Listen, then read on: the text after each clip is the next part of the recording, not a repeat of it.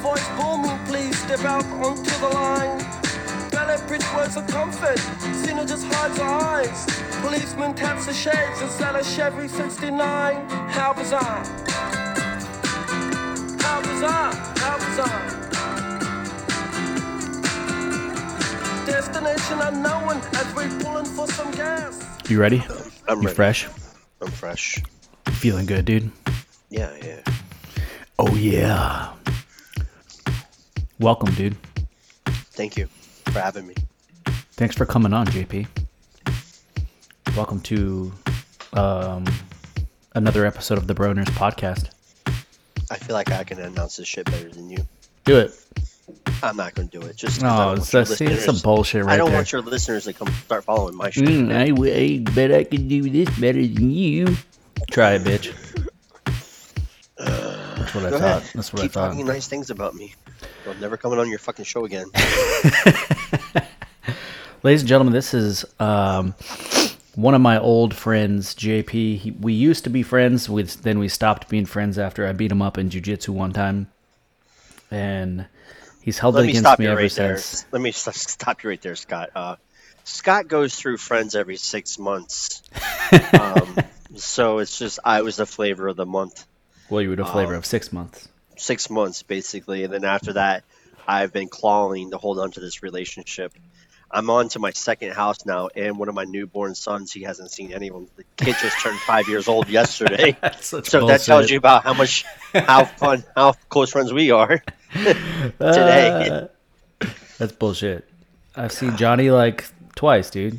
Yeah, I don't remember when. It's not my fault you decided to up and move yourself to like where all the rich people live now. Hey, when you get these To the kind of east blessings, side. when you got these kind of blessings, bro, that's the way it goes. To the east side. Bless up. Isn't that what the young people say nowadays? I don't know. I'm not young enough, man. Talk to your girlfriend. Yeah. She'll know. I think she's about to turn 17. That's fucked up. So JP, dude, let me do a little intro. This is JP. He's my flavor a la 6 months ago. Now we've been 5 friends. years ago. We've been friends for like 5 years. How long? It's been longer than that because Jesus Christ, you're a fucking moron. We've been friends for 9 years, bro. Yeah, dude, it's been a minute. 9 years we've been friends since 2012. How am I still talking to you right now? Because I've literally injected myself every corner and turn of your Into life. my life. Yeah. Yeah. That's fucked up. No, but JP, I wanted to... Let's get serious, dude. Let's get serious. I wanted to bring JP on so we could talk about some shit that's been going on recently. JP is an expert in some fields. Some would call them street pharmacology. Others would call them... Unlicensing practicing physicians. Licensing, practicing... Unlicensed physician? street physicians. Unlicensed physician. Yeah. No, JP used to slang drugs, huh? Yeah. I mean, that's what I guess you could call it. Used to slang it. I used to sell drugs for a living. Real talk. This is we're being dead ass right now. Yeah, dead ass. Dead ass. Yeah, I used to have a different life many years ago, and I used to sell the cocaine. The cocaine. The cocaine. That white girl. Yeah, the girl. They call it the skinny girl, the white girl. What is the name for it? I don't know. You're not hip with the jive of the times now. No, I just don't. I've been so far removed from it, but I'm not. I'm one bad decision away. But probably doing this podcast is going to cause me to use. So, yeah, you're going to be right back on it. Yeah, I'm going to go right to it right now. No, yeah, it's been a while. It's like I don't even keep up with that shit anymore. I got better things and more important things going on in my life. But it is a part of my life, and I'm not ashamed of it. So that's why I don't mind talking about it. I think it's something that happened for a reason, and today I'm a better person because of it, or a better version of myself because of it. So talk about what I really want to talk about today is like substance abuse and people that struggle with substance abuse and people that work in healthcare or just work professionally and are still addicted and that are suffering from the disease of addiction. And Yeah. so my friend JP here, he actually I'll just let you tell the story. Start from the beginning, dude. I'll start from I'll just kind of give you a little where I'm at right now. Is I just celebrated 9 years in October. Congrats, Um, dude. a big part of my story is that I couldn't identify with being an addict because just thought addicts were people who shot drugs into their arms or you know did stuff to get them onto the streets and stuff like that. Where I was working in a professional environment and getting raises and promotions, and I showed up every day for work no matter how bad I used the night before or how bad my addiction had got. I still showed up to work and maintained a job. So it was really hard for me to identify. And kind of where my story starts is I was an addict raised by addicts who were raised by addicts. My whole family is in recovery. Everybody that I know on both sides of my family either are an alcoholic or a drug addict or are in recovery. Um, and so I grew up understanding that there was a program for alcoholics because my mother would take me there. She got exposed to um, Alcoholics Anonymous probably back in the early 80s when she was just a teenager in South Florida. So I spent most of my life with her, at least in and out of the rooms, because she would get a little bit of time clean or sober, and then she would, of course, relapse. Um, and we were there, front row. So I grew up my whole life knowing that, there's something inside of me that could be triggered from drinking. And my dad was an alcoholic, and my mother was an alcoholic. And so basically, I was raised or passed on from people in my family that could handle me at the time. I have a younger sister, around 3 years younger than me, and I have a brother who's 12 years younger than me. But we'll get to that later. And so, most of my life I got thrown around from family member to family member, in different states, and kind of never had a place to call home. I didn't stay out of school for more than 1 year. I actually went to so many schools. I actually went to the same school as Scott did in West Palm. Which And one? Wait, which one was it? we talked about this already. It's Kirkland, Yes, the Pirates. the Pirates, the Kirkland Holy Pirates. shit, I totally forgot about that, Do you JP. know they tore that school down and built a new one? No way. Yeah, it's still called Kirkland, but it's built on the property that was like the field behind the school. Oh, moving on up, I guess. Yeah. Well, that's where that time in my life was probably around 1993 or so is kind of where stuff started getting real hard for me as a young kid. I was 9 years old. Um, my mom was always a waitress growing up, and so with my dad out of the picture, we had to take ourselves to school every morning. And I came with this bright idea that I would just go to school and drop my sister off, and then walk back home and watch police academies all day. Police Um, academies? yeah, Police Academy. It's an old It's like a movie. sitcom? Oh yeah, yeah, yeah. With the guy that does Police, like the sound effects and shit. yeah, yeah, he's one of them. Yeah. So Dope. I would basically sit at home all day doing fuck shit and watching Police Academy, and then I would go get my sister. And finally, my mom caught up with that, and that's where it kind of started for me. Was getting over on the system or being defiant. So I just stopped going to school altogether in about the beginning of third grade. Third Um, grade? You're just like, fuck it. The thug I was life just, chose me at third grade. I just got to the point where I was at that age where I just didn't give a shit anymore. Where I could just talk to my mother however I wanted and run from her when she wanted me to pay the consequences of it. Dude, how old are you in third grade? You're 9 years old?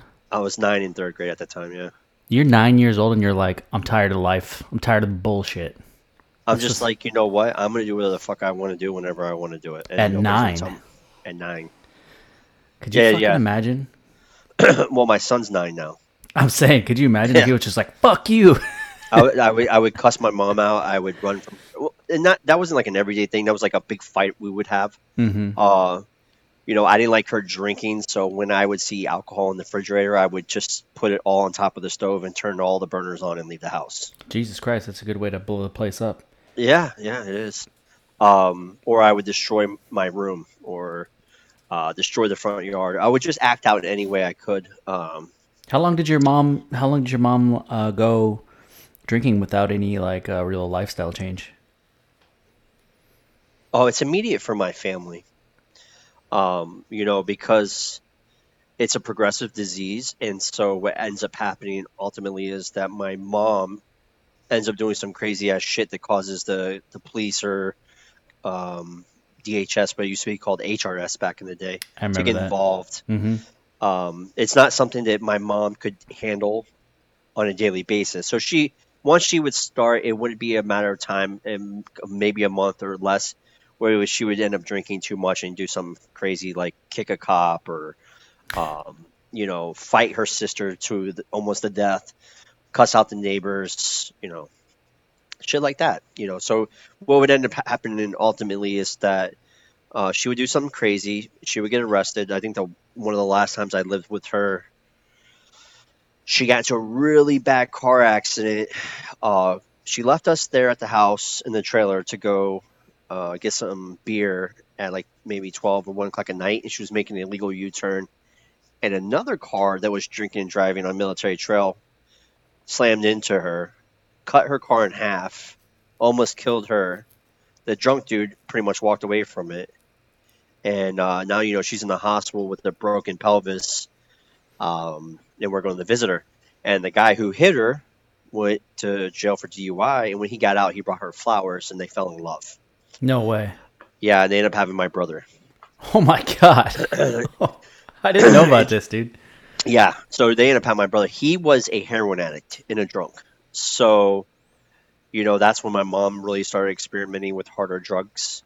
And ultimately, he was a good guy without using. He was a great, I guess, guy my mom was dating. Mm-hmm. He treated us good, and he wasn't like any of these other assholes.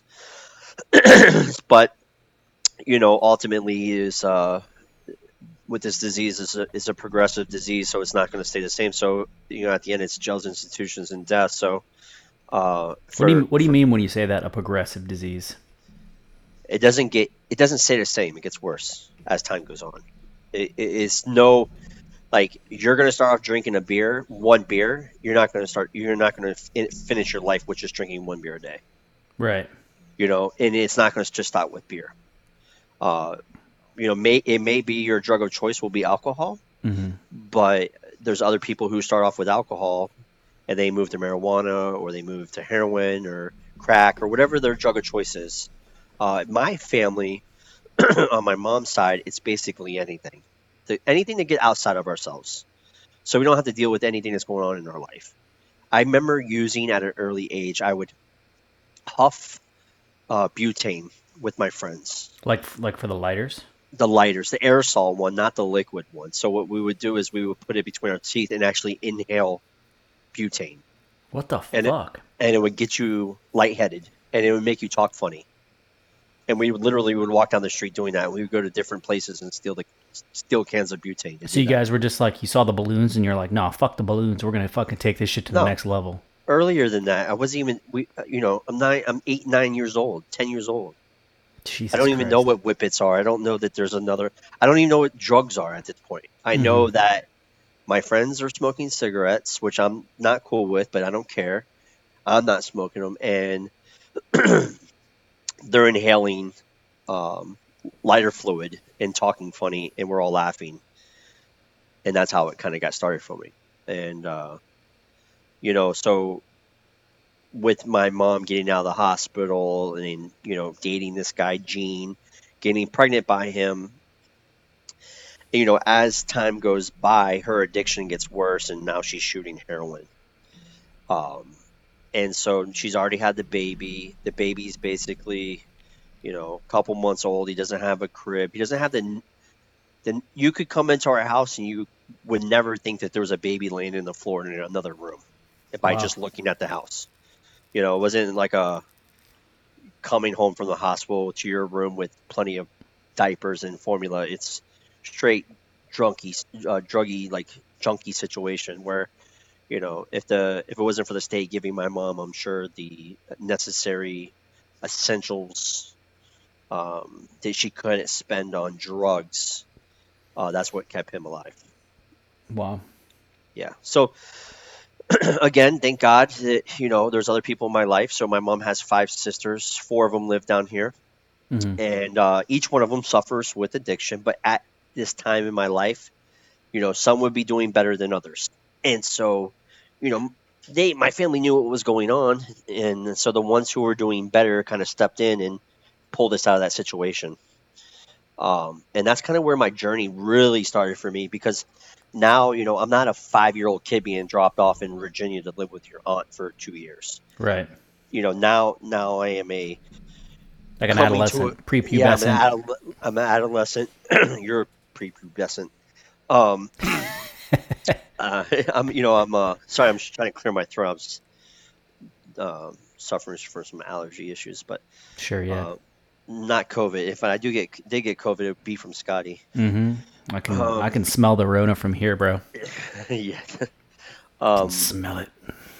so that's where it's really started for me. It was like, now it's just not bad memories when I was a little kid. It's like happening now, and I'm being pulled from my family. My brother goes into DHS custody, the state's custody. My sister goes to live with one of my other aunts, and I'm living with one of my aunts who is in active addiction. So I go from one house to another house of active addiction. Um, Jesus Christ. yeah, so it's like I got my sister went to my rich aunt who's doing good at the time, living in Coral Springs in a brand new house with everything she can possibly want, and I'm living with my aunt in Sunrise. So the Department of Children and Families or whatever, they don't like vet the household before they put you in it. They're just like, this is a family No, member, I drop mean, them off. you're talking, 30 years ago. It wasn't the same as it is now. It's like, oh, they're with a family member, and it's not this lady right here. Okay, they're probably in a better spot. Yeah. You know, um, I was also on probation at that time. When this all went down, I was 11 years old. Hmm. And so I was on probation already for breaking and entering, because I was ditching school and breaking into houses. At And 11? yeah, and So you were just 11 getting years old. You broke into someone's house, got broke caught into with the somebody's police. house. Yeah, broke into somebody's house. We stole a bunch of nonsense shit and a bunch of food. Set up a big ass picnic in the woods. Hold on real quick. Technical difficulties here. Scott's wearing high heels, by the way, guys. I've seen him wear women's underwear too before. Set up a big ass picnic in the woods. Set up a big ass picnic in the woods, and I accidentally get shot with a pellet gun in my finger. And so we had brought Just everything like back. Tupac. Yeah, just like Tupac. I took 5 to the finger. Mm-hmm. My sister had grabbed a box of these, which was an empty box with had band-aids in it, but it also had blank checks in there. And so when we came home, my sister threw the box away in the garbage. The kid next to us goes and digs in the garbage, pulls out the blank checks, tries to start forging them. He's our age, by the way. His mother catches him, takes the checks to the owner's house, and when she gets there, my neighbor gets there, that cops are there at the house, and they bring them right to us. And so, now, and the reason why I'm saying this story is because my mom was in such active addiction when the cops came to pick me up, to take me over there and do all this stuff that they wanted to do. When my mom found out about it, she just looked at us and walked in her room to use. Oh, she's just like, whatever. She's like, okay, so my 9-year-old daughter and my 11-year-old son just got arrested for breaking in and entering during a school day, and she just looked at us and walked into her room. Jesus Christ, dude. So that's pretty crazy, because I have 2 kids now, and I can't imagine, my oldest son, who is like still like the most innocent kid in the world, doing shit like that. So, I remember the journey really started for me is after that. My mom ran off from the police so she didn't have to deal with the consequences. My brother got taken away. My sister got sent to one place and I got sent to another. And then I immediately started raising hell again. Started teaching school again, started talking back, started running away. If I didn't like what you said, I would just run away. Um, and then one day I came home from school and hold on one second, Scott. I shouldn't drink that Coke. Um, and my bags were packed at the front door. Like I came in from the house at my aunt's house, I walked in, there was a big ass red duffel bag right there on the floor. And I was like, "Oh, what So is they this?" they had packed your bags for you. My bags are packed. Yeah. Like literally, me and my aunt had gotten into this big ass fight. I punched her in the face. That'll do She, it. yeah, that'll do it. You gotta go. I friggin' I'm 12 years old at this point. It's 1995. Oh no, you know what? I'm 13. Just turned 13. It's 1995. November 5th. I walk in from school and there's a red bag there with all my shit in it. And she goes, "You're moving to Virginia. We're taking you down to the train station. Your dad will be there at 5:30." I said, "Okay." "You're going to go live with your aunt in Virginia." I said, "Okay." And so they took me down to the train station. My dad was there. They bought me a ticket. I think it was like $65. They put me on a train by myself at 13 years old. 16 hours later, I'm in Petersburg, Virginia, um, meeting seeing my aunt for the first time in, a decade, and her new husband, and it's snowing outside, and I'm in t-shirt and shorts, um, and so now I live in Virginia, and I was basically sent there without the state knowing. So I can't go to school up there. I can't do anything because I'm not supposed to be there. So it's this huge legal battle for me.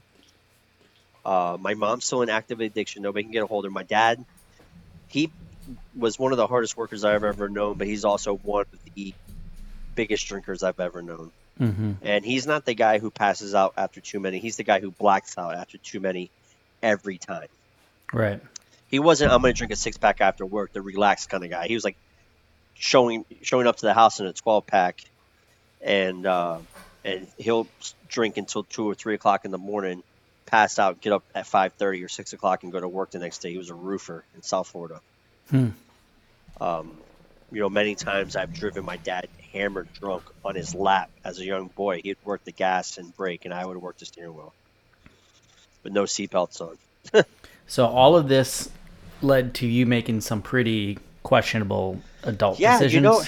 yeah. It basically, I give you that background. As insane as it is, I end up moving up to Virginia, kind of speed up the story a little bit, and I have a pretty normal life for the first couple of years. My sister ends up joining me up there. My aunt, has a regular job. My uncle has a regular job. They have a house. They already had four other kids, so now it's six kids total in the three-bedroom house. And God. my aunt's doing the best she can. I think that's really like the first time I ever remember just having sit down dinners where everybody sat at the table together and had dinner, which was amazing. And you were how old at this point? 13. Oh, okay. 13 was the first time I sat down and had like an organized dinner. My mom and dad were together after I was born, but after that, my mom was running around, my dad was running around. There was no like family atmosphere there, if you will. So I was exposed to like how life should be lived, I guess. Um, but it's funny is as you can put me anywhere in this country, or matter of fact, in this world, and I'm going to find the same people that I have anywhere else. And I say that is because I started running around with the kind of the same people I was running with down here, and they're great guys, and I love them still to this day. They're my best friends.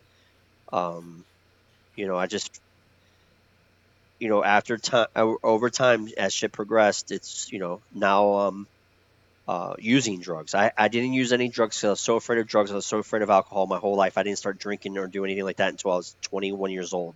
Wow. Everybody around me was doing cocaine and drinking from like a early age. 16 years old, 17 years old, all my friends were doing blow and partying and everything else. And I was still kind of just straight edge, but I was down. So I'd hold drugs, I would sell drugs, but I wouldn't use them. Kind of fast forward, I remember I was living in Fredericksburg, Virginia, right outside of DC. and I had a good job. And me and my girlfriend broke up, and I was really hurting because I was living in a hotel room with pretty much strangers in the company because we traveled. Mm-hmm. And one of the guys there, he smoked crack 3 times a week.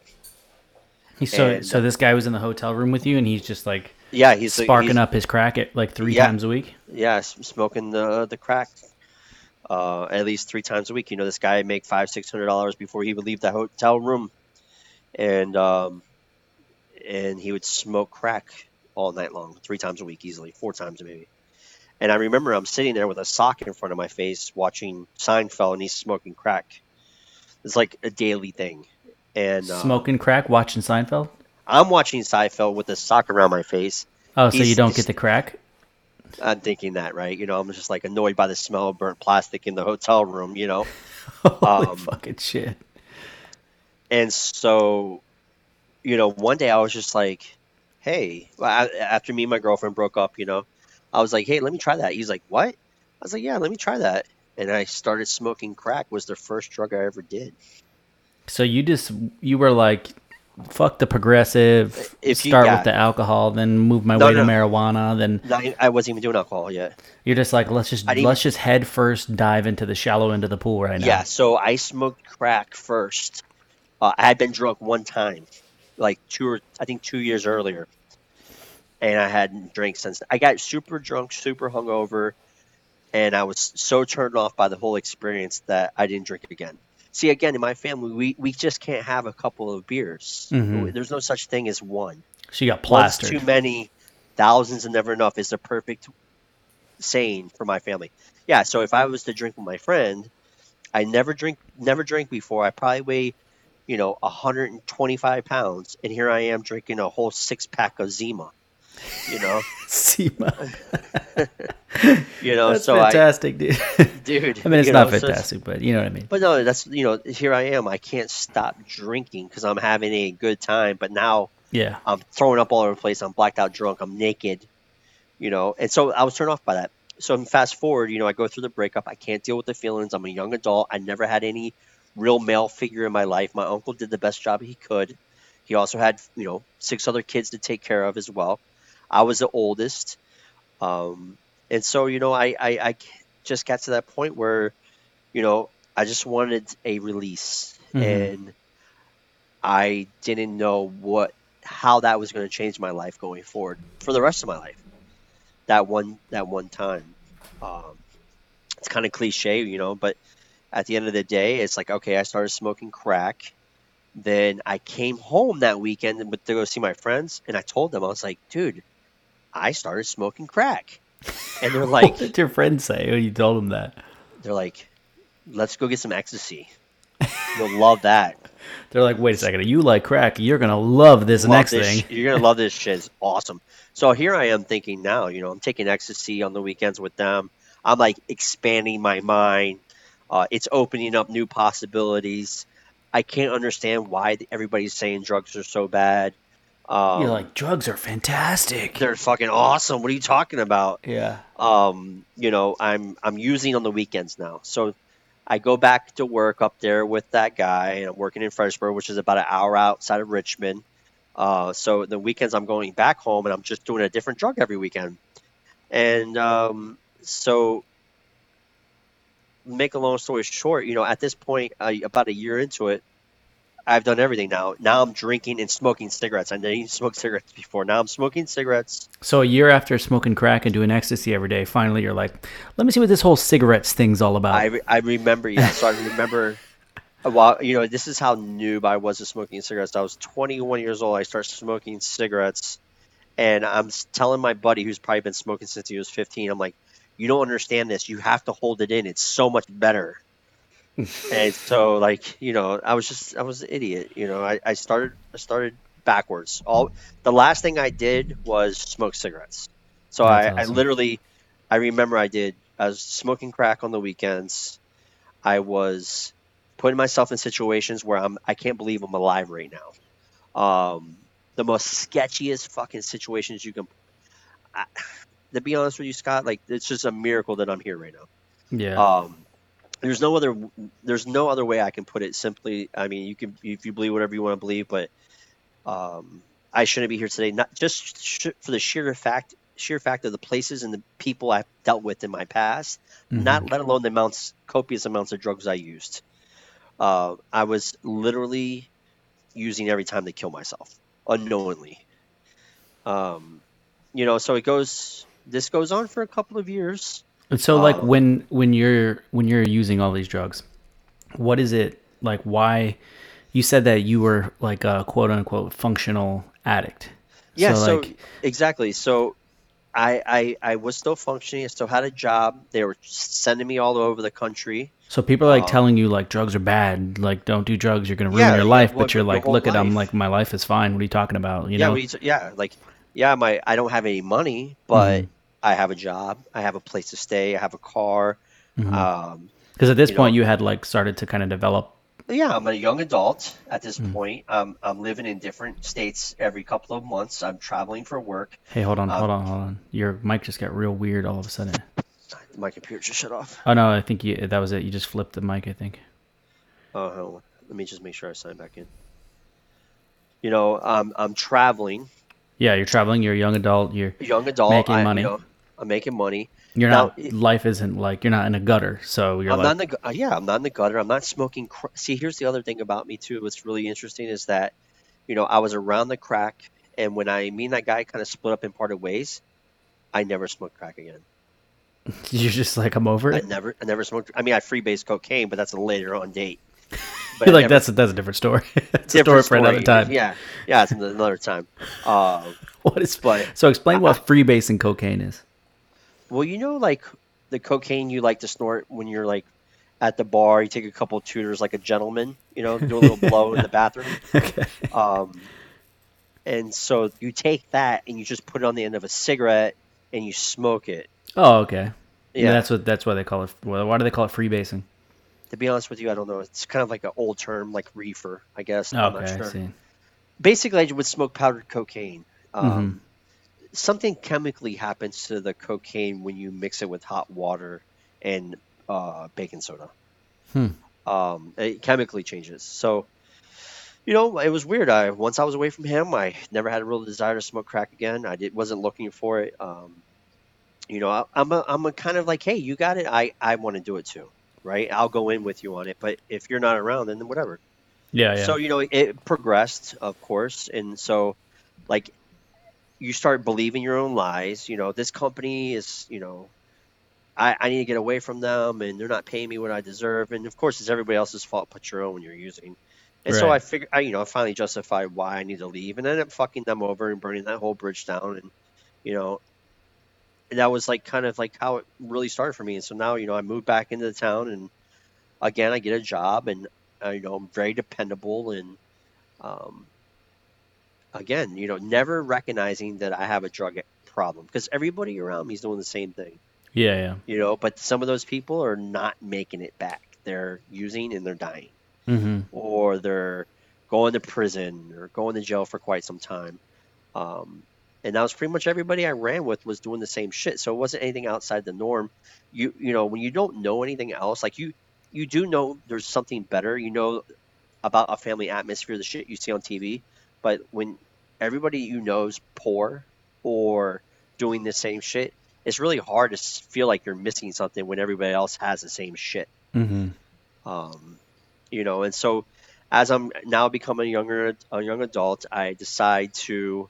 I remember I was selling weed, and a buddy of mine was like, "Hey, my buddy over here wants some blow." I was like, well, I don't really sell blow. I don't have anybody that does it like that to have enough to sell.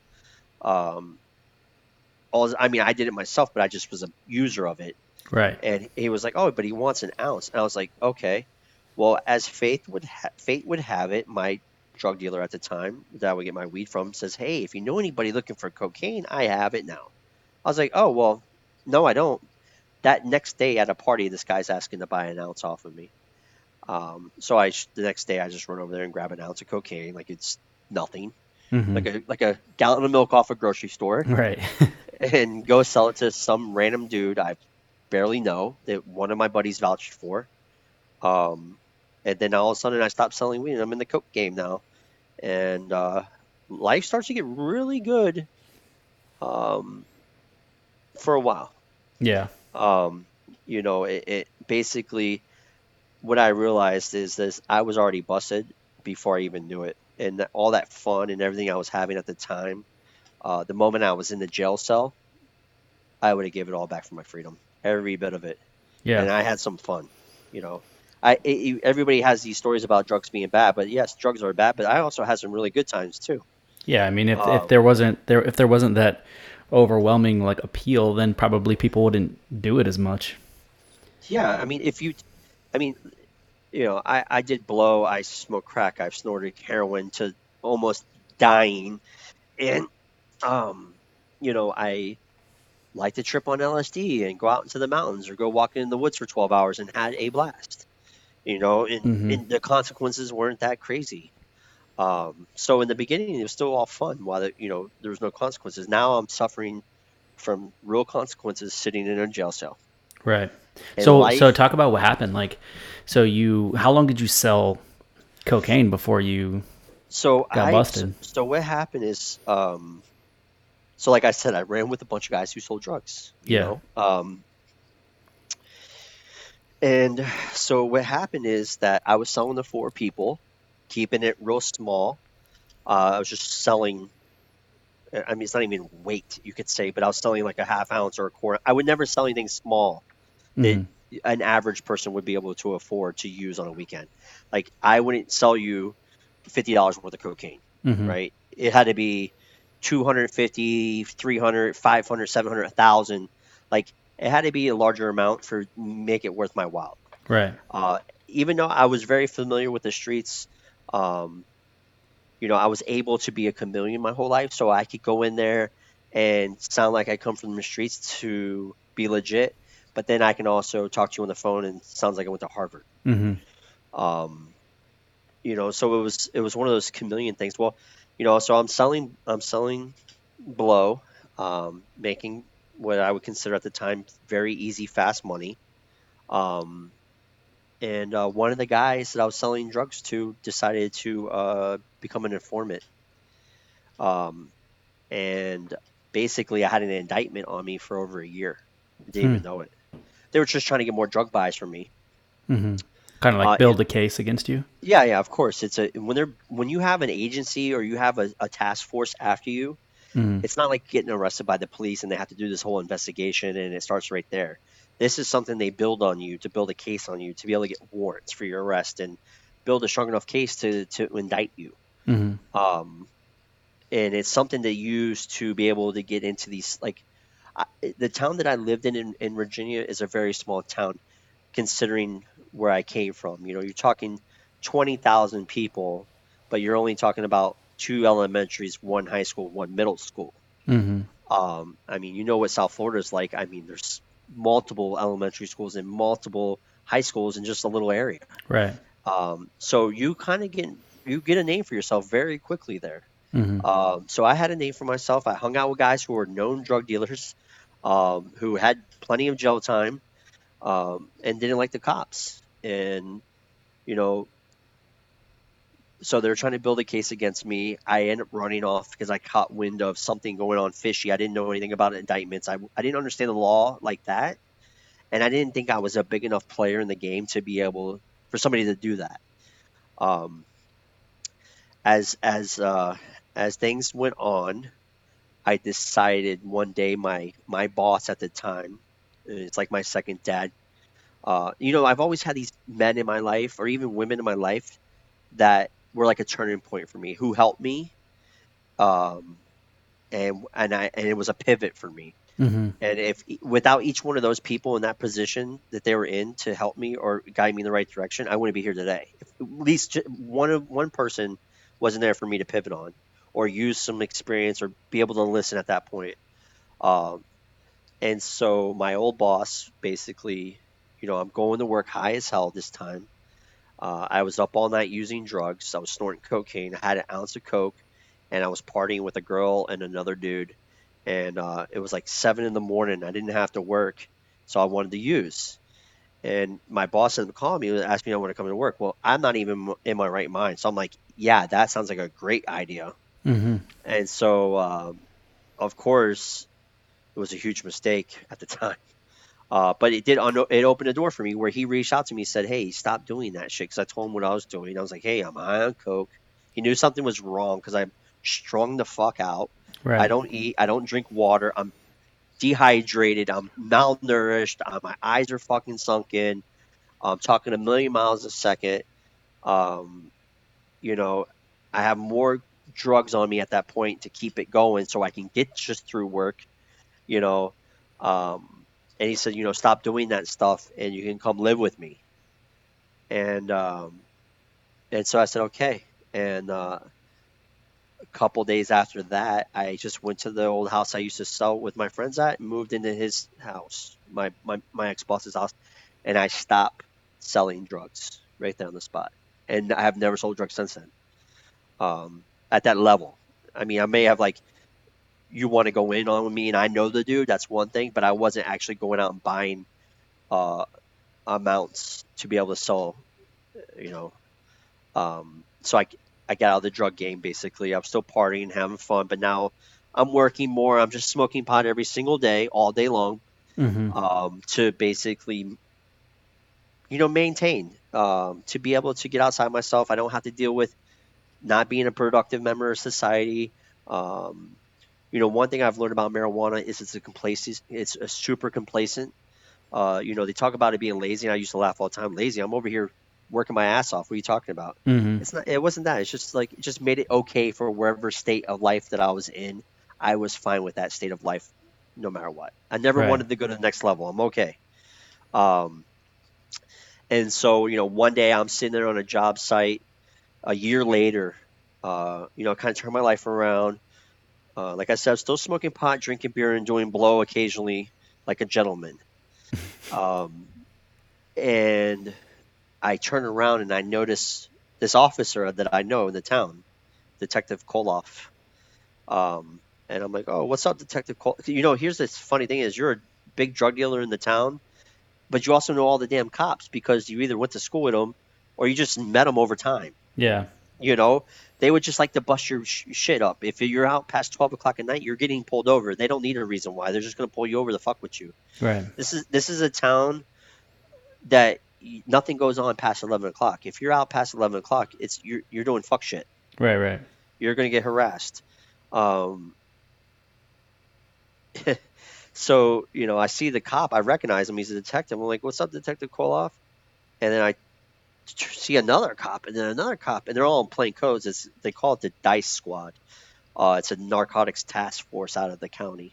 Mm-hmm. And Detective Koloff then realized that he is, the kind of like the number one guy in that task force. And so they arrest me. They indict me right then and there and take me off the job site. So he just shows up at your job. At my job, You'd been doing nothing for like a year, over a year. and you thought that in your head you had turned your life around. You dodged the bullet, Wasn't thinking in a million years that anything was going to like this going to happen to me. and then they just walk right up and they're like, "Hey, let's fucking go to jail." Boom, handcuffs on me, put me in the front seat of the car, What did your boss turn say? on. Did he think that you fucked up? Well, what's funny is that, small town is that my boss is, God, you want to talk about crazy small town, crazy world shit. So a year earlier, right? I said this happened. They indicted. They watched me for a little over a year, and so my boss's girlfriend worked at the police department in records, Mm-hmm. and so that year I was supposed to be going down to like Nag's Head. It's like kind of where everybody goes to vacation at. If you live in Virginia or that surrounding area, Mm-hmm. every year, pretty much everybody takes a week or two off, and they always go down there and they just party it up. Everybody has a beach house, and so me and the guy's the daughter, their stepdaughter, were going to be showing up a day late, and the mother was kind of worried because she wasn't answering her phone, so she sent the captain of the police department to the house to check on this girl, just as a friendly thing, right? Because her name was Tiffany. She wasn't answering the door or answering her the calls. And I opened the door and I greeted him. I was like, "Oh, okay." And he was like, "Oh, what's your name?" I was like, "JP." That's all I told him. He remembered that. So when they came looking for me to find me, he remembered my name from a while earlier and knew He's where like, hey, what's my up, last JP? known address, was able to give it to my boss and the lady. So it was set up. So my boss knew that my boss had known that I was going to get arrested For how because long? I never asked him, and I still love him today. It wasn't his fault, you know. Right, right, right.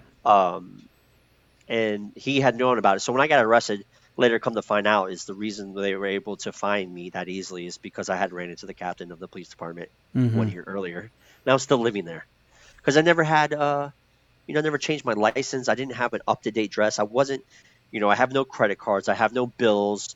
I pay everything in cash. That's just how I lived. It Right. wasn't, I wasn't a real productive member of society. I didn't pay taxes. I didn't file for taxes or anything like that.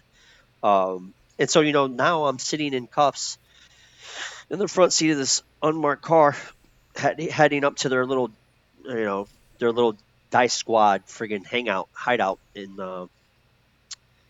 and they're playing Sublime, two joints in the morning, two joints a night, and they're laughing their asses off. And so they basically are trying to flip me at this point. What do you And mean flip you? so they wanted me to become an informant, or they Right. wanted me to make a controlled buy. They were trying to turn me on my friends. They were saying things like, if you want us to trust you, just buy a little bit of weed off somebody you know.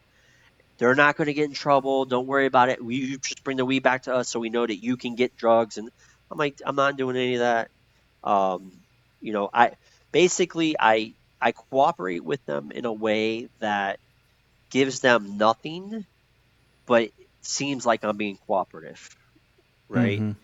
So I'm not snitching on anybody because there's nobody to snitch on because like the guy I was getting my drugs from uh would probably rather shoot me in my face after not seeing him for a year and then showing up to his house trying to get an ounce of cocaine. Right, right, right. You know what I'm saying? Like I Mm-hmm. hadn't seen this guy in a year plus. Mm-hmm. I stopped selling drugs. I can't just show up there like randomly. Hey, what's up, buddy? Do you have? Hey, can I go get a brick off you, bro? Yeah, yeah. What's up, man? What's up with those Nothing kilos, man? suspicious here. Yeah, yeah. No wires on me. No need to check. And I told him that I was like, listen, it sucks to be you guys. I've been out of the game. I don't know. Now they're trying to get me to just to turn on my boys, right? Mm-hmm. That are still selling drugs. So I give them nothing. I play like I am, uh, and it worked for my advantage for the meantime. I don't know. I'll tell you what happened. So for me, just acting like I would help cooperate with them and kind of like, I know what's going on in the streets. I can tell you what's going on. You know, that helped me get a lower bond where I was able to make bond to get out of jail, Mm-hmm. uh, considerably lower because I was going to be helping them. So they didn't want me sitting in jail. They didn't want me off. They wanted me back on the street as fast as I came off the street. Right. So it wasn't to put off the vibe that everybody in the town that I had went to jail. Mm-hmm. Or I had been busted. Once that gets out, you can't buy drugs off anybody. Yeah, yeah. You're marked. So that's where it kind of started for me. And then of course I didn't help them, and my addiction got worse because of course the stressors of that indictment um, were a lot for me to deal with. I didn't take it serious. Again, once I was out of the jail cell and out of the handcuffs, it wasn't even like I was there. I'm still partying. I'm not going to see my coin. I'm facing 5 to 40 years in prison.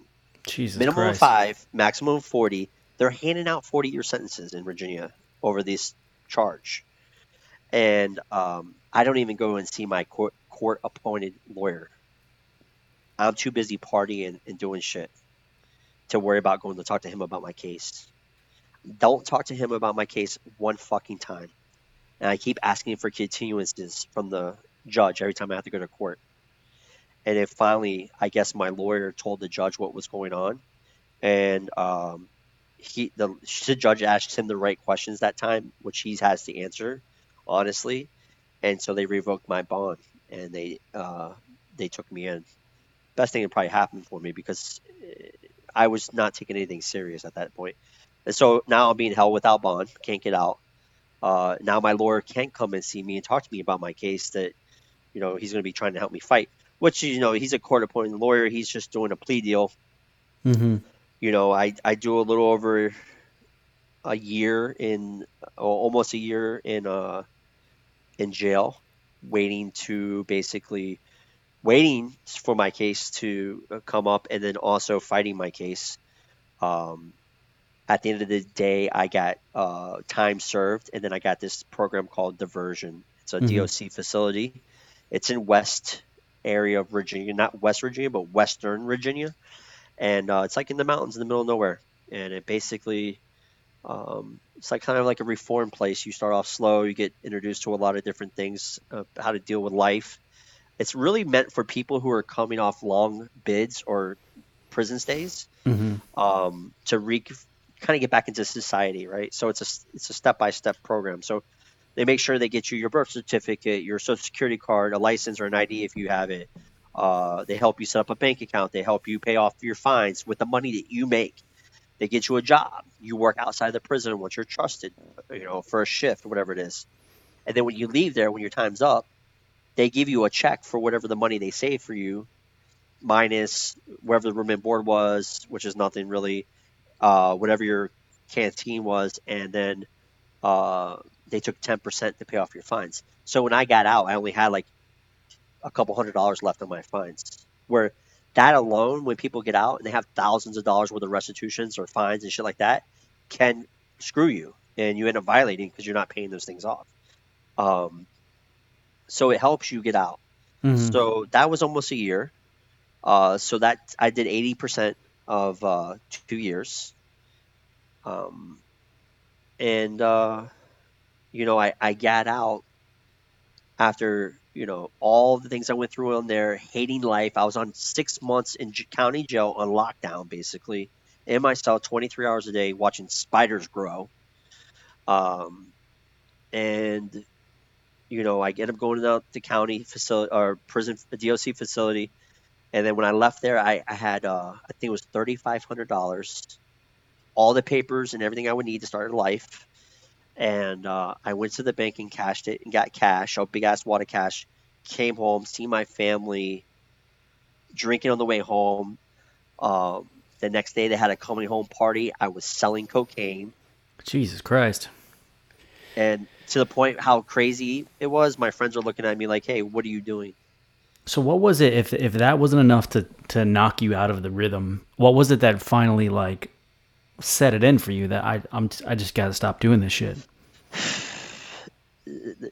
Kind of fast forwarded. At the end of the day, it was an LSD trip that kind of changed my life. So you took LSD. I took LSD for the umpteenth time. Um, had pretty much a average trip, you will. And I woke up the next day and I was clear in my head with what I had to do, which was get the fuck out of town. I woke up 25 years old, not a damn thing to my name, living at somebody else's house in the ghetto, um, no car, no license, no nothing, a trash bag. All my none of the clothes I'm wearing or had at my house were mine. Um, and I woke up and I was just like, I have to do something different here. So I called my mom, and my mom had supported me through my time incarcerated, putting money on my books and writing me and everything else, and showed up for me because my mom had got clean or sober before I got locked up. She had a couple years sober, so she was able to show up for me and be there for me. And that's kind of where me and my mom's journey really started, talking to each other and communicating because she showed up for me. And I called her. It was 2008. I think it was like September 7th, and I said, I want to move down there. She's like, okay. She bought me a bus ticket To Florida.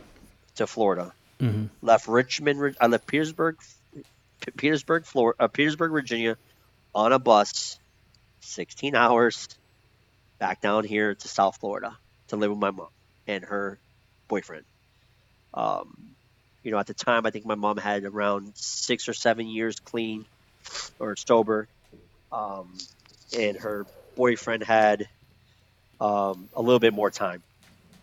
again, I always think that it's people, places, and things that I'm not the problem. It's the people that I hang out with, Mm-hmm. which isn't the case. I came down here knowing nobody, only family, and within 4 months, I was already partying and going out and everything else. Had two jobs, but was partying every weekend Yeah. and hanging out with those people who partied. And then I found that group of people, and I kind of ran like that for a while. And I ended up getting a new job, and I'm working at a treatment center for drug and alcohol abuse. Hmm. I'm working there using. And my boss is an addict, a recovering addict, and he said one time, he goes, "Well, if JP's an addict, then he's the most reliable addict I've ever met in my life." And we all laughed about it. But the thing was that they would go home on the weekends and go to their meetings and everything else and come to work on Monday and everything would be fine. I would come to work on Monday after partying all weekend and have $0. And I had to bum cigarettes, or I'd have to bum money off my friend to get through the week. And I still lived at home with my mom, 25, 26 years old. Mm-hmm. Um, and so that went on for a couple of years. But at that point, I was exposed to Narcotics Anonymous. Um, and I decided I hadn't made up my mind to go to a meetings at all. I wasn't an addict still. I was trying to get a $1 an hour raise. So I wanted to go from $15 an hour to $16 an hour, and all my problems were going to be fixed. Because I'm seeing these other guys who are ex drug addicts basically buying the new truck, and they have the girlfriend, and they have the gold chains, and the new clothes and the shoes and everything else. I have none of that shit. But I desperately want it. And so I start pushing for $1 an hour raise. Then I'm giving me 65 cents. That 65 cent, I build a resentment. I go out and I get a new job. Mm-hmm. Uh, kind of in the field that I am today, a project management position. Now I'm making $55 an hour, and I have no money still. I go out one night. The first week I'm there with some office folks, some professional folks. See, like I said before earlier in my story, I'm a chameleon. So I know how to dress. I know how to put the tie on. I know how to look the part. I know how to speak the part. Um, my phone just died. Sorry. Um, I know how to blend in. Um, so we go out Friday night, and I remember we probably went out to the bars downtown Fort Lauderdale, around like Los Olas area. I start drinking at maybe 6 o'clock. By 7:30, I'm hammered drunk trying to call my dealer for drugs. This was after you moved back. This is after I moved back. Mm-hmm. This is after I got the job that I wanted, making the money that I've always more money than I've ever had before at that point. A professional career, trusted with tons of responsibility, and I'm working around people who have Harvard degrees and have went to Yale, or they went to these great business schools, and here I am, this kid from South Florida who um, really just never had a chance at anything. Um, my buddy opened the door for me, and I faked it till I made it.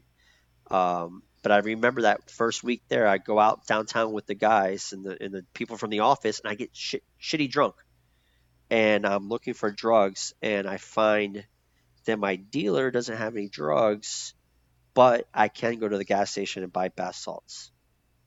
Bath salts, Yes, bath salts, like the aka ones that you. aka spider poison, aka synthetic methamphetamine or cocaine, whatever you want to call it.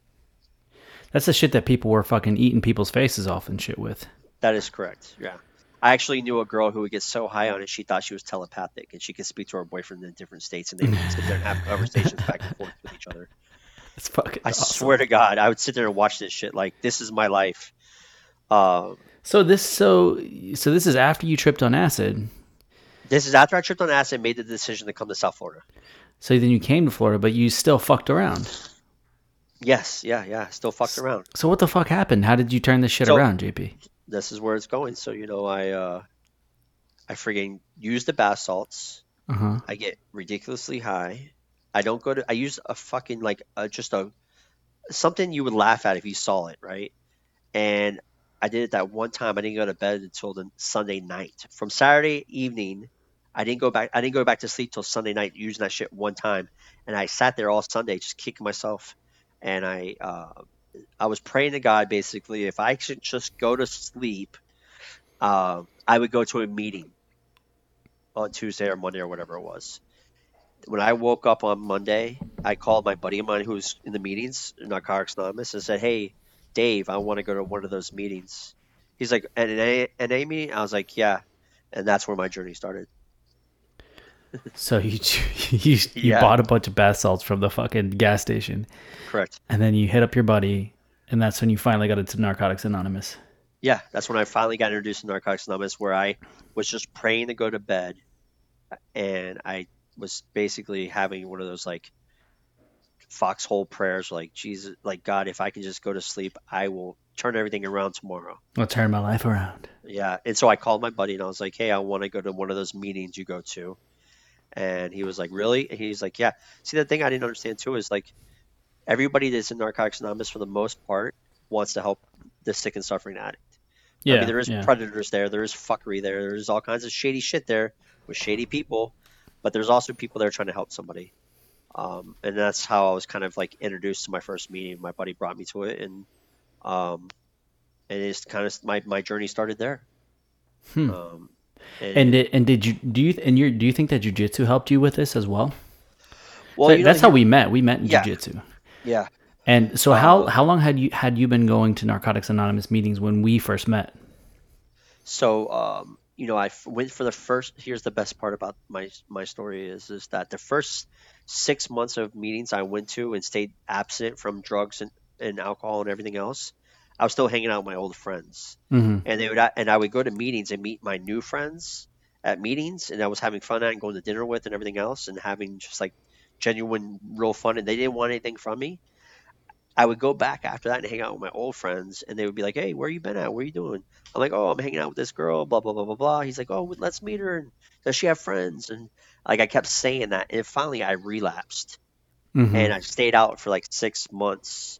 And all my friends from Narcotics Anonymous were calling me like, "Hey, what's going on? Are you okay? You need any help?" Blah blah blah blah blah. And then finally, my mom wrote me a note and was like, "Hey, if you don't fucking stop, you have to move out." Because at that time, now I'm smoking spice every day. What is spice? Synthetic marijuana you could also buy at the gas station that was like 20,000 times stronger than THC. Oh, okay, I see. Like it was literally like you would smoke it and you would be like, "How the fuck is this being sold at the gas station?" But it was sold as an incense. It was just a marketing ploy to get around the loopholes. Yeah, Just yeah, like yeah. the bath salts would be sold under bath salt originally, but then it would be sold under like spider poison, where it would tell you to take that spider poison and pour it into a gallon of water and then spray it in the corners of your house. Jesus Christ. But it wasn't that. You know what I'm saying? But the problem would be you get so high and start thinking that's what it was for. Uh, but So you start freaking the fuck you out. start freaking out like, do I do this? Because it says you got to mix it with water and spray it around the corners of your house. I don't know. Oh Christ. Oh man, horrible. I hope I'm not making drugs sound fun at all, kids. They're horrible. Okay, I don't want to romanticize anything about drugs, but No, but so it sounds yeah, like they fucking had a grip, dude. They had a grip on you. And so yeah, what they I'm definitely did. wondering, like listening to this, is I'm like, dude, like when did that grip start to fucking release, man? You know, like Yeah, it was so it was. It's funny. It's like in Narcotics Anonymous or just recovery alone, anybody who wants to recover or says it's that time that they're ready to do it, we take them serious as it is the first time, even if it's 100th time. right. We don't turn our backs on our people. We don't shoot our wounded. So you could be my best friend in recovery, and then you all of a sudden want to go out and start using drugs, and we go to meetings together every day, and we hang out, and we do dinners and this and this and this, and then you want to use, yeah, of course I'm going to be hurt. But when you come back and you're like, hey, I want to, go back to meetings, I'm going to be right there waiting for you. You know, and so that's what they did. So when I finally got to the point where my mom's going to kick me out of the house, I'm using drugs to the point where I'm responsible for 15 people's lives inside high voltage areas and dangerous areas, and I'm in my truck smoking spice all day because it's that addictive. And And so basically what I did, I remember I had to go out of town and I wasn't going to take any spice with me. So I'd be forced not to smoke it. And after 3 days, I came back, and that's when I made the decision to go back to Narcotics Anonymous. And I remember I went to my home group, but I couldn't remember what time it started. So every addict has a home group, basically. That's where they show up every week. If you don't go to any other meetings a week, you go to your home group. Mm-hmm. And so I drove over to, I couldn't remember what time it started. Had been like 6 months of heavy using. I would smoke about $5,000 worth of this stuff every month.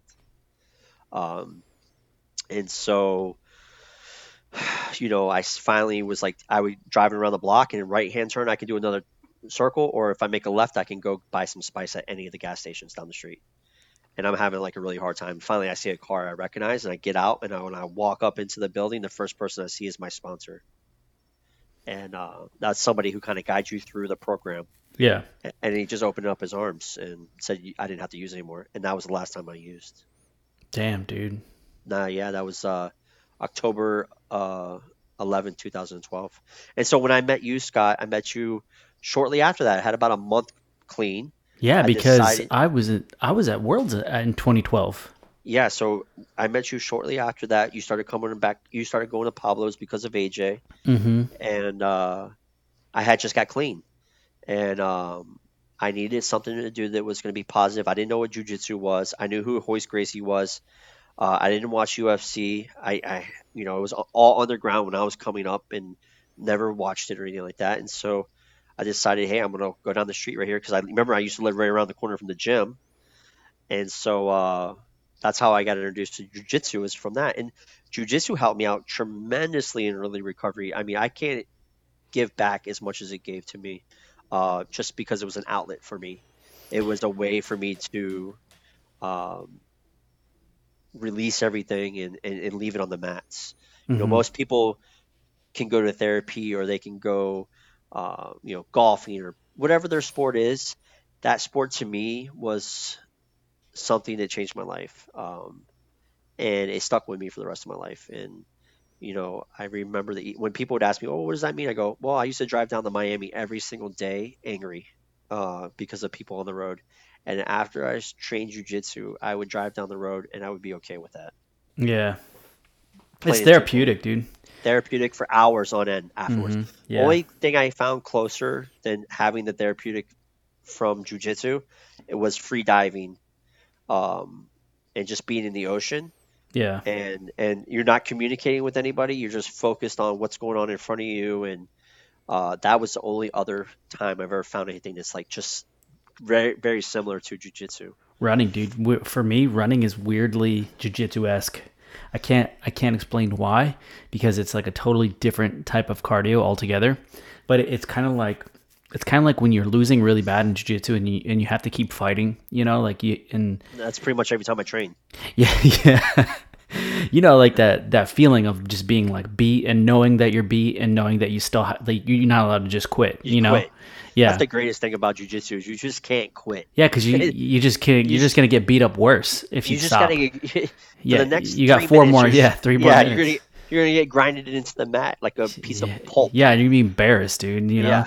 And so it kind of is like that with running for me, like because after I stopped with the whole jiu-jitsu thing, I started doing this long distance running thing, and then it's like the further you go out, it's like, well, fuck, you got to go back, like you got to turn around and go back. There's no fucking getting out of it, So it's kind of maybe it's like that, but Yeah, I'm sure there's definitely some similarities there. That euphoria, it's that crazy. runner's high. Dude, when like we met, like I had no idea that you even went through this, dude, because you get the idea of like I had the idea in my head of like what an addict is and like what a drug addict, like what they look like, how they sound, and like like you just have this picture in your mind. And then like I met you and I was like, oh, this dude's fucking awesome, dude. We got to hang out, and we would just like kick it and stuff all the time. I had no fucking idea, dude. Dude, we scratched the top of the iceberg, bro. Like there's a mountain more stories and craziness that that at the end of the day, is how I see it is we're all human, and Yeah. everybody has a story, and there's a lot of similarities between people. And at the end of the day is you just have to treat everybody the way you want to be treated. Yeah. I think. Today I was in Saint. Let me tell you this. I was in Saint Augustine today, Mhm. right? I'm blessed to be able to afford and be able to travel and do things with my family. That's what I love doing today. And I go and eat at this breakfast place today, and I look over and I see this kid. He's wearing it's a circle with a triangle, and it's a symbol for AA. Mhm. Um, Ours has a diamond in it. Mhm. So I go, oh, dude, I like your chain because you don't want to blow anybody up, right? Because Right. he's at his job, So then you would say, I know the etiquette. I would say, oh, yo, I like your chain, and if whatever he responds back to, then I can talk as well. So he goes, it's a secret cult basically. A lot of people know anything about this stuff, so they assume it's a cult, which it is. Mhm. It's not a cult, but if you need a brainwashing, it's probably good for you. Um, um, and I see his necklace. I'm like, yo, I like your necklace. He's like, yeah. I was like, how much? He goes, 90 days. Now, that first 90 days in an addict's life or a drug or alcoholic's life is the hardest. The reason we do 90 meetings in 90 days is because they say within doing 90 days of anything consecutively helps build routine, Right. and it helps continue on that process, right? So, um, that first 90 days, and I looked at him, I go, I got 9 years. And to somebody that has 90 days looking at somebody who has 9 years, you can't even fathom that. Yeah. Those people don't exist in your world when you have 90 days. When you have under a year or you have days, it doesn't exist. But I see a fellow addict out in public today. And, I just give him some encouragement and some kind words. Yeah. You know, Yeah. it's a big family, man. And like you said, it's you wouldn't believe, but there's so many more people that are addicts who just don't bring it up to you. Yeah. Yeah. Doctors and lawyers and judges, and you go to these meetings and you meet these people. I know so many, if you want to talk about money, millionaires, investors, and real estate and stockbrokers, and all these places and people at those levels. They have they've had issues that they've had to deal with. And I know cops who are addicts that are in recovery. I know judges. I know um, people that you just would never believe. It's just how it is. Is this we have in our mind because of being kids? Is that this is one picture of a suffering addict is on the street and homelessness and everything else, but Right. it's not the case. I think that's Not why your story is so important to hear. I think that's why people need to hear like your story specifically because you're like not that at all, and like Yeah. and it's you Well, have there's such a misconception, and of it's course. crazy because especially in my field in healthcare, like we work next to people that are struggling with this, and we have no idea, and Well, it's so true. yeah, So yeah. true. I mean, it's like, and I just think that it's just good to hear, like, number one, like you have a massive success story, like in my opinion, like, dude, we've known each other for so long, and I've seen your life grow the same way that you've seen mine, Yeah. like Yeah. I remember when I was freaking crashing on your couch in Boca, dude, and that little apartment, Yeah. and then What like, do you mean? You mean your old couches that I got yeah. you? You know what I'm saying? Yeah, Like, dude. what's up? Yeah. And then now I you're forgot about fucking that too. yeah, man. No, I never forgot about that, bro. That was a tough time in my life, dude. Dude, And yeah. and so and now it's like fucking up there with them rich folks up in Wellington, dude. And it makes me happy, bro. It does. It's like, it's just I just want people to know, like, the reason I wanted to talk to you about this is because I want people to know that even though, like, you might be going through some shit right now, and you might be struggling with addiction, or maybe you're struggling with something else, but, like, if you just fucking make it work, you play the cards that you got fucking dealt, and, there's a way through, Yeah. and there's a fucking light at the end of the tunnel, as cliche as that sounds, dude. It's full my whole life is full of cliches, man, and they're all true. I mean, I came into this program, they said, "Hey, uh, you're gonna have a life beyond your wildest dreams." I Yeah. didn't know what that meant. If you would have told me, 9 years ago where I'd be at today in my life, I could not imagine that I would, be a second time homeowner with a successful career and the awesome wife that I have and the beautiful kids that I have and the, all the, property and prestige and all that stuff, I couldn't even fathom that, right? Yeah. All I wanted to do was not be miserable, Mm-hmm. right? And there's so many cliches, and I think it's important because I didn't hear my story for such a long time, and it's really good for an addict to hear another addict story that's very similar to their story, because I couldn't understand the addicts that I was seeing on a daily basis or hearing their stories because, here I am on my way with a successful career. I go to work 5 days a week. Mm-hmm. I show up no matter what. And I know everybody else sees all these stories I'm hearing they're living in the gutters and everything else. And so it was important. I remember the first time I heard my story, very similar story, because you will hear it eventually. And I heard it for the first time, and I said, you know what, that's awesome to know that I am an addict, because my disease will tell me every single day, JP, you're not an addict. Look what you have. You live in a very nice, exclusive neighborhood. Look Mm-hmm. where you're at in your life. You're not an addict. It was a phase. Scott, I'm literally, and this is how I have to treat it on a daily basis. I'm one bad decision away from losing everything. Yeah. I can go out today and make a small little bad decision that would be a chain reaction to me losing everything I've worked for the past 9 years. Damn, dude.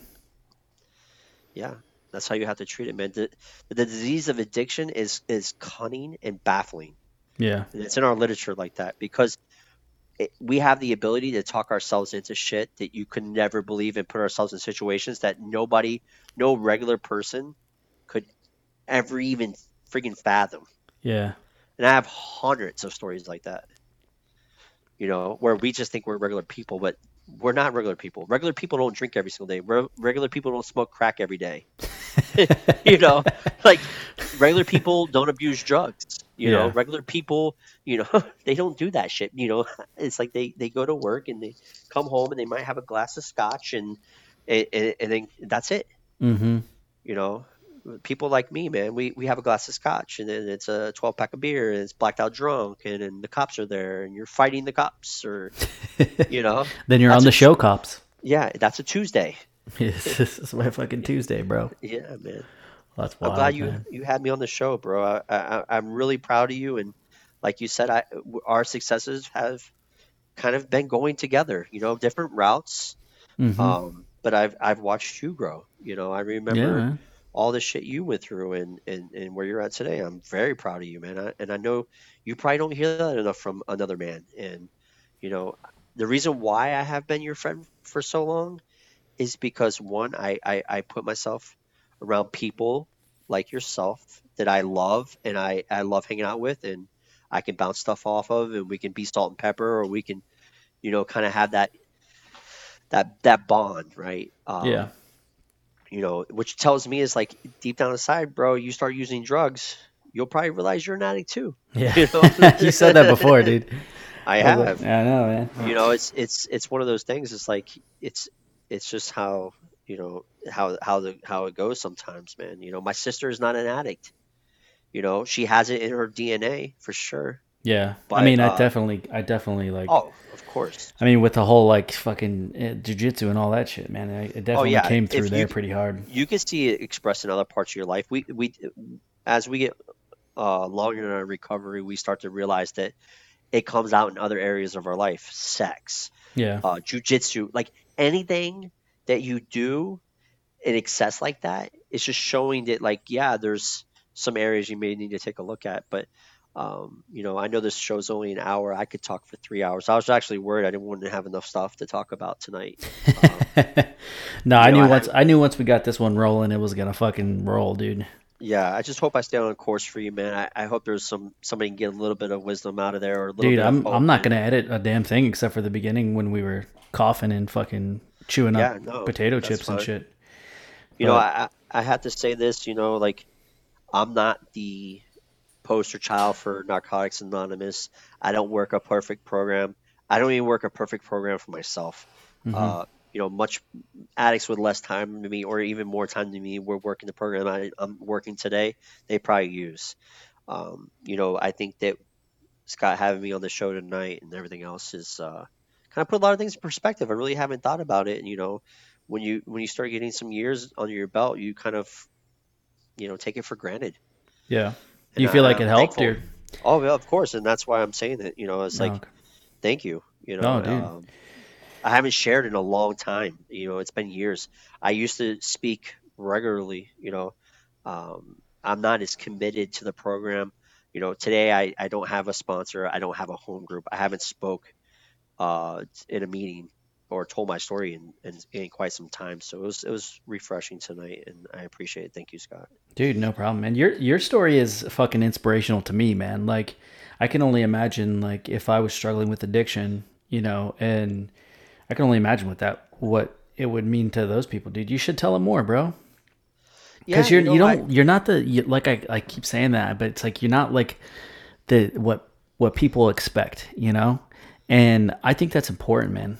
I think it's really important because I feel like a lot of this shit is like so below the surface, and people get so good at covering the whole thing of up, course. and it's like you just never know. Yeah. And If I you don't think if you don't think you're an addict and you're doing some stuff that might be questionable, like taking a little bit more or stuff that's unprescribed or buying stuff on the street, but even though it's a pill or whatever the case may be, mm-hmm, and everything's under control and your life is still going okay, but you're miserable, you might be an addict. yeah, That's my story in a nutshell. yeah, I was not blessed with the being on the streets or being, selling my body or putting needles in my arm. You mm-hmm, know, I always felt like if I would have hit a rock bottom like that, I would have probably got clean sooner. Where I hovered above rock bottom, which is the most miserable place to be. You yeah. You know, functioned, you're functioning, right? You're yeah, better than. So if you're struggling out there and you're using drugs to cover up feelings inside, but you are productive and you are an active member of society, you're on the school board and you're on the association and you work in a professional career, you might be a drug addict. yep. And it's okay, bro. Yeah, And it's it's okay, okay. man. Hey, listen, it's all good, man. It's all Like good there's because there's people love you, man, and you know you're fucking worth it, dude. You're worth yeah, something. You know. yeah, yeah, man. I mean, That's at the the end of the day, it's like everybody wants to cry that, it's a disease and how can it be a disease is a decision. Like nobody's making the fucking decision every day to put drugs in their arm that's going to kill them hmm because they want to. yeah. I don't care what you say. I know people destroy their lives in this program, which is really, really sad and probably why I've been turned off a little bit is because I've seen so many people die because I know so many drug addicts now. Yeah, that's got to be tough too. That's It's kind of a an aspect that you don't think about too much. it wasn't like that when I came around, but with the fentanyls and the carfentanyls and all those things out there now, uh, you know, I have had multiple friends die this year that people I was close to, people who reached out to me, and people who we got sponsorships to treatment centers and sent them off to other states because they're friends of mine and connections, and we're able to help them, and then they make a decision and die. Um, it's really hard, man. It's really hard to meet new people, and but that's the way it goes, man. Is there's you jails, institutions, and death. There's nothing else. It's funny because like as a nurse, like people always thank you so much for like your service, and especially now recently people shouting out healthcare professionals so much for the sacrifice they make by dealing or by making emotional connections with people and then sometimes losing them. And when I worked in trauma for those couple of years, that I had that experience to the max, man. And it's funny that you just said that because I know it's two different things, but just meeting families and making connections with people and patients and then losing them, that it absolutely does take a toll. It's traumatic on your mind. I'm not the type of person that I ever thought I would experience post-traumatic stress or anything like that, but I actually fucking went through it, dude, when I was Dude, seeing young people die all the time. So I can only imagine exactly, like, I can only imagine your position, like when you're meeting these people and you see them struggle and you want to help and you know that you know the road for them and you're trying to guide them down that road and then they get lost and you lose them. I can totally relate to that. And I've never done that, but I just see the parallels between those two things, dude. Of That's course. striking. It just kind of went off in my head. Me and Scott are inventors on the side. We've never invented anything, but we've come up with thousands of good ideas. A couple millionaire ideas in there too that we've already forgot. But Yeah. something just popped in my head when you said that, Scott. Is like you think about a police officer, right? Goes out to a crime or goes out to a scene, and they have to discharge their firearm, Mm-hmm. regardless of whatever the case may be. If they have to shoot somebody or they get shot at, there's people there that they have the access to go talk to in therapies and different things like that. Like, think about all the trauma and shit that a nurse goes through, especially a young nurse. Yeah. Like, like, bro, there should be some mandatory shit for these I people. agree that I agree it should be mandatory and not in the terms of like just making you do shit that you don't want to do, because I feel like hospitals are bad at that already. But I agree Yeah, that it should be mandatory because most younger people don't recognize it until after the dude. fact, you know? Post traumatic, that trauma, and I've experienced it before, and dealt with it for quite some time, and it's hard to recognize Yeah. when you're dealing with it, right? Mm-hmm. It's a slow onset of feelings, and for at least for me, it was, keeping it on me. Like I couldn't recognize that I was suffering from PTSD Mm-hmm. until somebody pointed out. It was like, dude, you sound like you have post traumatic stress syndrome. I'm like, what? No, what are you Yeah. talking about? Like Yeah. that's what happened to people who go to, again, not being able to relate. Right? I'm thinking, okay, that shit's for people who go to war, bro. Mm-hmm. No, that's not the case at all. You know, Yeah, man. It's um, just anyone that experiences trauma. yeah, and Anyone. I think there's something out there to be done to kind of change that around because, you know, I've worked, I've watched Nurse Jackie, okay, Yeah. and I'm pretty much an expert. pretty much an expert on nurses and using. So, Yeah. and I've seen House before, so Yeah. So, um, I figure that's how all the ERs are. But yeah, just that combined with Grey's Anatomy, and you're like that. You got the whole experience. oh, Grey's Anatomy season 17, what's up? Is it really fucking 17 seasons? Yeah, no, Holy it's just fuck. new season just came out. Jesus I don't Christ. What watch the it. My fuck else wife can they watches it. talk about for 17 seasons? Anyways. Bro, they're in some ghost stuff now, but that's Oh, besides of the point. course they are. There's fucking nothing else. Flashbacks. Yeah. They're going to have alternate Patrick universes soon. Patrick Dempsey looking all good, fucking 50 years old. Yeah, man. Yeah. But, yeah, man. Well, I'm glad we can fucking talk about this today, dude. Yeah, man. I'm glad you came You know on. what? I'm glad I'm able to be here, show up today and be able to talk about it because I'll tell you right now, there's a lot of people who can't. Yeah, man. It's fucked That up. my story is not special by any means, but there's so many more out there that didn't end like that. I mean, it's just the luck of the draw, man. I should have, I could have died many times over from the situations I've been in. And I'm just blessed to be here today, and I'm blessed to be on your show, and you know, uh, Amen, just brother. just happy, man. Yeah, it's all I have good a place things in my now. life, man. Yeah, It's all good things.